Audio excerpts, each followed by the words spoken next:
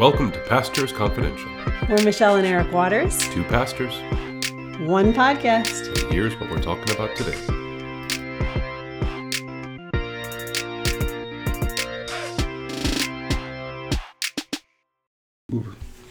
Well, hello. How are you today, love? Good, I'm good. Good. You said you were feeling flat and distracted. Yes, I am feeling flat and distracted. So that means yes. I'm going to have to be bright. You got to do this whole thing, man. It's No, all you. I can't do the whole All thing, Habakkuk, all the time. but I like Habakkuk. Actually, don't let me forget my favorite verse in Habakkuk.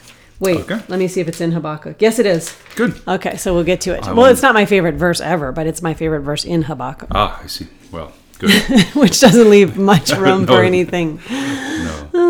Oh my goodness gracious! But so May is here. Today May Day. is May 1st, and you and I were just reflecting that when we served our first church up in Fargo, they used to drop baskets off on this day. No. Remember that? I think we did. That was like a homeschooling. I think the girls, they were home from school. I don't think people did that in Fargo. I swear, I'm pretty No. sure that's true because I remember these weird Scandinavian traditions I'd never heard before. Yes. And one of them was May Day, and the other was Santa Lucia. And I was Yeah. like, "What in the world are these things?" Yeah. Okay, I don't think that's. Yes, you're right. Both are sort of Scandinavian traditions, but I just think the girls went around. I have pictures of them with their little baskets, and they would go deliver to neighbors. But I honestly don't think that was a Fargo thing. I think that was a homeschool thing. Oh, okay. Yeah, because our other friends did it too. But I could be wrong. But the Santa Lucia, definitely a Midwestern Scandinavian thing. Yeah. Yep. Yeah. So that's pretty exciting. Let's see. And it's May 1st, so we just had the Wild Game Dinner. Great success. Wait, isn't May 1st also like Workers of the World Unite Day or Yes, something? yes. Работа всех стран соединяйтесь. What Yes, is that? That's the Russian. Oh, Работа всех стран соединяйтесь. Workers of the world unite. wow. And Yes. what okay, so In do Russian. people still celebrate this Workers of the World Unite thing? Only in the American university. I don't think you're on today. Okay. I am. Yes, they Yeah. certainly do. Yes. Yeah, but this is May Day, and so growing up, this was the day when our news feeds would always be filled with the Red Army parading across Red Square. Oh, With their tanks and their ballistic missile carriers and the goose-stepping soldiers and whatnot. And that was my image. I mean, one reason I became a Russian major was because growing up, that was my image of the Soviet Union, this great dread power.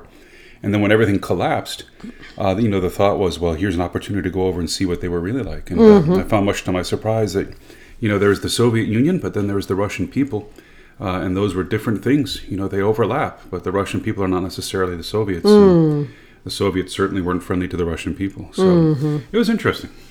very interesting. Yes. Wow. So now I'm up to speed. Well, no, but we also have to just alert everyone right. that our son has not left for school yet. Our oldest is very senioritis-y, and his alarm's been going off for About an hour. literally an hour. Yeah. And I might hear him now. So you might hear some grumbling coming down the steps. Yeah. A large bear of a child. Right.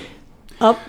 But we have. So Wild Game Dinner was great. That was this previous weekend, and I haven't heard the numbers yet because it's only Monday morning. But I know that we sold out, so that's all 600 tickets. And I know that the live auction seemed to be very, very successful. Again, I haven't heard, the gross receipts and the net receipts and stuff, but Which all goes to charity. which all goes to charity. But it was a great, great event. It was, Yeah, it was well so fun. run. It was packed. It was lots of fun, and it was like 20 degrees cooler than normal. Which made Yes, everything I've that been much so more hot in enjoyable. that because it's at the fairgrounds, which is not air conditioned. Yeah. So But this year was perfect. And this year I actually won something. I got that big wooden outline of the state of Texas. Well, someone won it for you. Yes, that's true. Yes, someone outbid you to give it to you, which was I thought very was nice. Very nice. Of them. Yes. Yes, I thought it was very nice. Very nice. So now we have a very large wooden Texas made by one of our own. And that's going to go somewhere. We're going to figure that out pretty soon, right? Where we put that? Yeah, we've got a couple different places we can put it, and so I'm very, very much looking forward to that. So it's going to be great. It was a great event, and then this coming weekend, Well, wait, what did you eat? Did you eat like that antelope chili and stuff, or? I ate everything. I was not able to successfully eat the crawfish because by the time I got the meat out, there was basically nothing left of it. So, but other than that, I ate everything. Okay. It was fantastic. I loved it. That was probably user error because these people know how to do their crawfish. I have no idea what I'm doing. I That was user mangle error. the things Yes. into pieces, right? Yeah. But no, I think my favorite was probably the elk Salisbury steak. I thought that was really wow. good. That was really tender. Oh, okay. So that was fantastic. Okay. Great event, and thanks to the many people who put that on. They've been working on that for almost a year now. Oh, for sure. Just incredible. Yeah. So great event. Okay, And good. then this Moving coming on. Sunday, we have a visit from our pastoral candidate, Pastor Tony Eade. Which means he's someone the call committee is considering he's going to come and preach. Mm-hmm. That's what that means. Yeah, so we used to call this the trial sermon, was kind of the word back in the day. But, so at this point, the call committee has interviewed him a few times, and then they've invited him down here to meet the congregation. And then this is the chance for the call committee to meet him in person, for the council to meet him in person and interview him, and of course, most importantly, for the congregation to meet him in person and hear him preach and ask him questions. Yep. So, really Afterwards, we'll have a it. lunch where they ask him questions, and then I'm going to be with his wife on Friday night and children and some other moms too. We're going to get together and celebrate Cinco de Mayo, Texas style. Cinco de Mayo. I'm looking forward to that. Yeah. So that'll be fun. Okay. And So that's that it, right? will be good, yeah. And then in between, let's see, I'm flying out on Tuesday for seminary board meetings. I'm the chairman of the Board of Regents for our seminary, which is not the one that I was, preaching about a couple weeks ago. No, definitely not. That's Luther Seminary in St. Paul. This is the North American Lutheran Seminary outside of Pittsburgh, Pennsylvania, which was started as a counterweight to our alma mater because things had gotten so crazy. And so we realized if we wanted to raise up strong, faithful Orthodox pastors, we would have to do it ourselves. So Okay. that's what the seminary is about. Good. So you'll be gone for a little bit? I'll be gone for the week, yeah. Okay. Good. Yeah, All right. so I know you'll be lonely without me. But I'll call every day. Okay. Yes. Okay. Texting is fine. Anyways, Wait a minute. just kidding. Okay, let's move on to we are in 3 minor prophets. Yeah, so in the 3 minor prophets, excuse me. Well, 3 of there's not the only Well, yeah, 3. there's, I think, 12. Yeah, there's 12 minor prophets. So we're 1/4 of the minor prophets today, Yeah, Zephaniah, Nahum, and Habakkuk. or Habakkuk, depending on Habakkuk. how you grew up. Right. So we're looking at those 3, Okay. and the Bible has them in a different order, but we're going to take them chronologically. Okay. So the first one we want to look at is Zephaniah. Now, all 3 of these, Zephaniah, Nahum, and Habakkuk, all 3 of these are contemporaries of the prophet Jeremiah, who we've been looking at for the last couple of weeks. So Jeremiah had a very, very long prophetic career of about 40 years. And his career stretched from the fall and eventual collapse and destruction of the southern kingdom and into the few years of the Babylonian exile.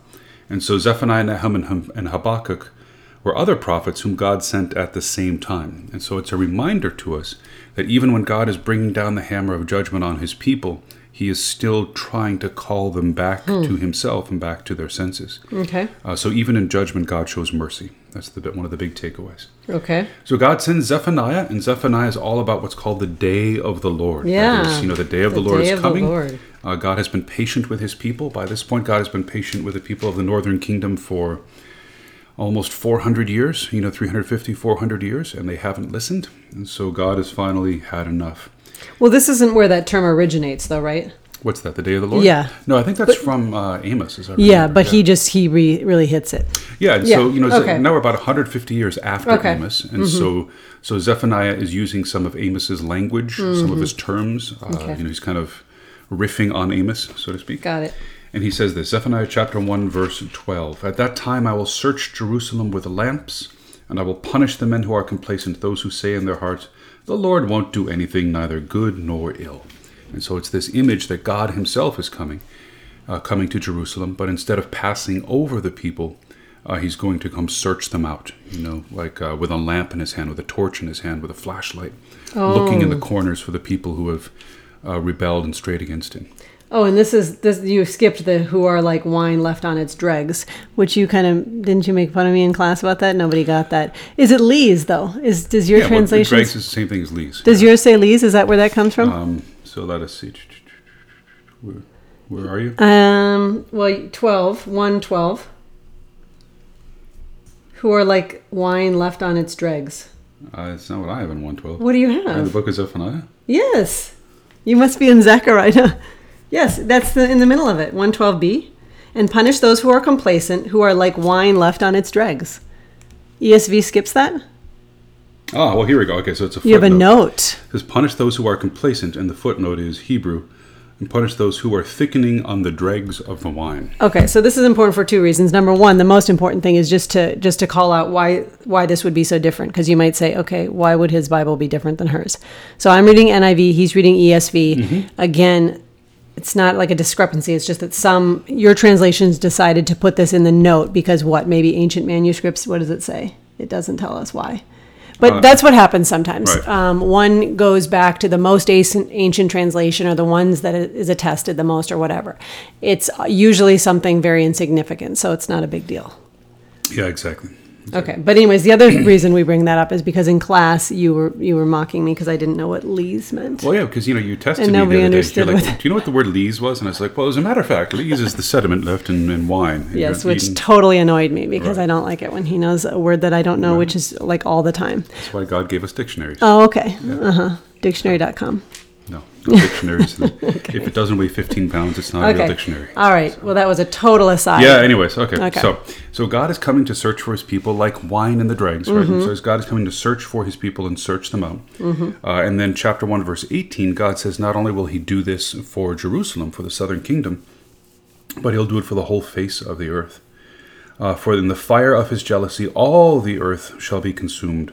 For a full and sudden end he will make of all the inhabitants of the earth. And so suddenly the day of the Lord broadens in scope from God's punishment, God's judgment against Jerusalem, to God's judgment and punishment of all the earth. Okay. And so this is fairly typical of the prophets, that there's a near horizon and a far horizon. The near horizon is often something that happens in history for us in the past, but the far horizon is something that will happen much later, often at the end of time. And that's what we see here. Right, and that's the way prophecy works. Mm-hmm. And that's why it still applies to us, right? Otherwise, this would only be applying to the people that lived in one little sliver of history. Right, it would be a historical footnote. Right. But that's how prophetic writings work, is that there's multiple fulfillments. Mm-hmm. So though God is coming to judge his people and to find them out and search them out, mm-hmm. Yet it's not all bad news. So in Zephaniah chapter 3, and we'll pick it up, around verse 9. Okay.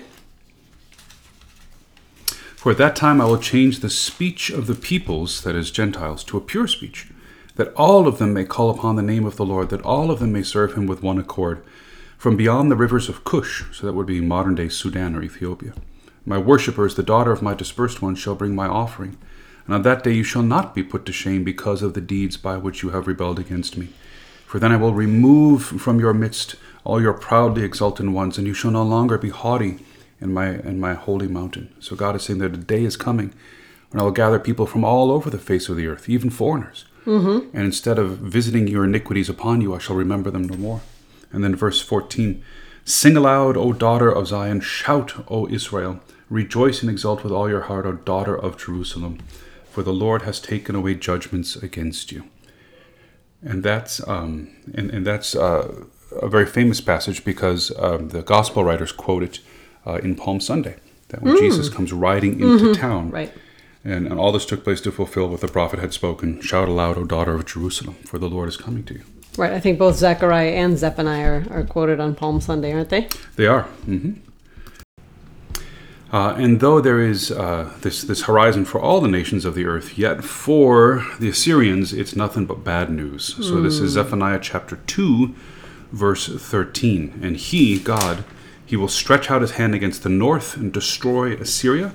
He will make Nineveh, its capital. He will make Nineveh a desolation, a dry waste like the desert.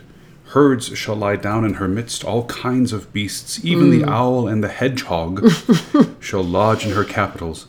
A voice shall hoot in the window. Devastation will be on the threshold. Her cedar work will be laid bare. For this is the city which lives so securely. Wow. And so God promises that for Assyria, when he comes, there will be nothing but judgment. That Assyria will be totally and completely destroyed, torn down so that it becomes a desolate waste, a land of ruins inhabited only by wild animals. And that is exactly what happens. Right, isn't that what Habakkuk tells us about, that's Babylon? Nahum. Nahum tells us about. Yeah, Nahum or Nahum. So Babylon. let's take a look at him. And so Nahum is all about the destruction of Nineveh, which is the capital of Assyria. And Nahum tells us what that destruction will look like. So let's flip to that. That is Nahum chapter 2, verse 10. So Nahum 2, verse 10. And it's really exciting language. I mean, Nahum talks about how, the city's going to be overrun, and you can almost picture it happening the way he describes it. And if you remember Nineveh from Jonah's time, this is this is a city we've heard a lot about. Right, so God has already sent a prophet to Nineveh and they repented. But then this is later, they turned back from their repentance. Right. So Nahum chapter 2, verse 10. Desolate, desolation and ruin, hearts melt, knees tremble, anguish in all loins, all faces grow pale. Where is the lion's den, the feeding place of the young lions, where the lion and the lioness went, where his cubs were, with none to disturb? So that the lion was a symbol of Assyria. And the idea here is that even the very palace, the lion's den, is going to be destroyed. The lion tore enough for his cubs and strangled his prey for his lioness.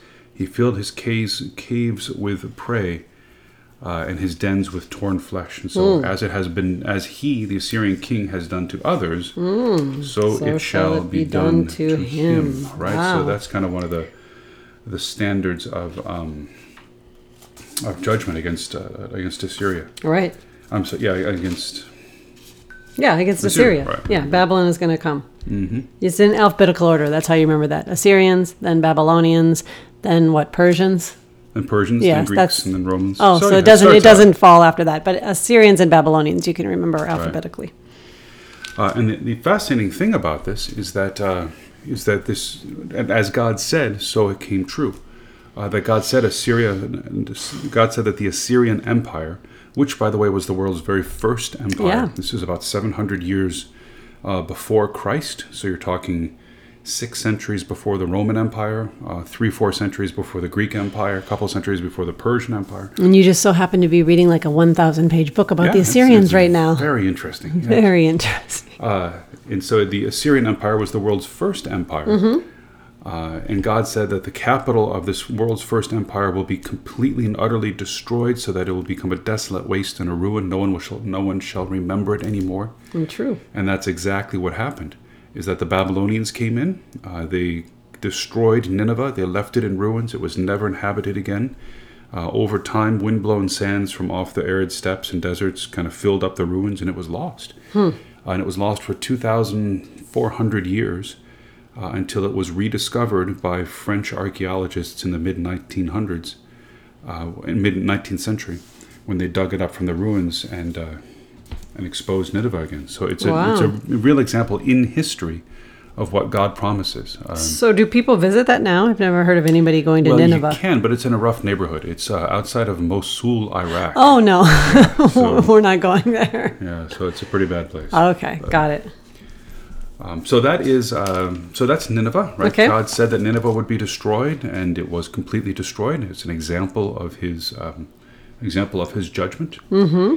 And then finally, we'll end up with Habakkuk. So God destroyed the Assyrians by sending the Babylonians. And Habakkuk raises the question, well, what kind of justice is that? Because, if you kick the big bad guy off the block with a bigger and badder guy, what kind of justice is that? So this is Habakkuk chapter 1, verse 12. And he says, Are you, Lord, are you not from everlasting, O Lord my God, my Holy One? O Lord, you've ordained them as judgment, right, the Babylonians. And you, O Rock, have established them for reproof. And yet you are of purer eyes than to see evil. You cannot look at wrong. So why do you look idly at traitors, and remain silent when the wicked swallows up the man more righteous than he? So he's saying, Lord, on the one hand, thank you for destroying Assyria. But now we got the Babylonians. Right. It's like out of the frying pan into the fire. What kind of justice is this, Lord? I mean, because, the Babylonians make the Assyrians pale by comparison. And so where is your justice in all this? Right. And here's a very famous passage. And so God responds in Habakkuk chapter 2, verse 2. Okay. And the Lord answered me, write the vision, make it plain on tablets, so that he may run who reads it. In other words, make it so big like a billboard that even if you're driving by fast, you can read it. Okay. For still the vision awaits for its appointed time. It hastens to the end, it will not lie. If it seems slow, wait for it. It will surely come, it will not delay. Behold, his soul is puffed up, it's not upright within him, but the righteous shall live by faith. There it is. And is that the one you wanted? No. No? Okay. Well, that's a key one. The righteous shall live by faith. And what God is saying is, trust me. That, I am the Lord, I am the God of history, I am the God of the nations, I am the final judge of all mankind. You do not understand what I'm doing now, but in the end, at the appointed time, this will all make sense. So live by faith, right? The righteous will live by faith. And Paul picks this up. Yes. When Paul is writing his gospel, writing about the gospel, Right. Mm-hmm. 3 times in his letters, in Romans, Galatians, and Ephesians, Paul quotes this verse from Habakkuk. Most famously in Romans, when he introduces what the gospel is about. For the righteousness of God is revealed from faith for faith. The righteousness of God as a gift for man, as it is said, the righteous shall live by faith. Right here. So Habakkuk. God is the one who makes us righteous. Okay. Not anything we do. And then, of course, that becomes the cornerstone of the Reformation. Martin Luther drives the stake of the Reformation on this one verse, that the righteous will live by faith, not by anything they do, but only by what God has given them, his grace by faith. So it's a very, very important verse. Wow. Yeah. Okay, well, the verses, I just remembered I have 2 actually. Oh, okay. Because, there's one great one in Habakkuk 3:2 that says, Lord, I have heard of your fame. I stand in awe of your deeds, Lord. Repeat them in our day. In our time, make them known. Oh, yeah, it's a song about that. Is there? You are the Lord, famous one, No, I great. Is your name in all the earth. Yeah, I know that song, but I'm not sure if it's made from this. It might be. It probably is. It probably is. Okay. But anyways, finally, when you're going through rough times, in Habakkuk 3:17, it says, though the fig tree does not bud and there are no grapes on the vines, though the olive crop fails and the fields produce no food, though there are no sheep in the pen and no cattle in the stalls, yet I will rejoice in the Lord. I will be joyful in God, my Savior. Yeah, it's a great verse, isn't it? Yeah, in other words, nothing is going well. Mm-hmm. And yet we rejoice. And usually that's how you turn it around, right? Yeah, you got to give thanks for what you do have and praise God for who he is and what he has given you. Mm-hmm. That's a great verse. And it's a good way to end, too, because, all of this, everything is collapsing around them. The southern kingdom is being brought to ruins, and then the nation that destroyed the southern kingdom itself is being brought to ruins. And yet God's people will make it through. God will be faithful to his people, and the one who is righteous will live by faith. Amen.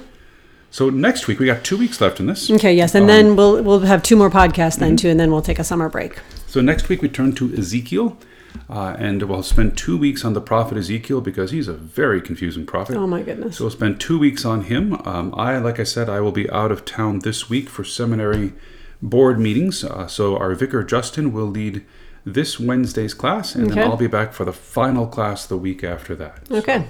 So, all right. That sounds awesome. See you then. Okay.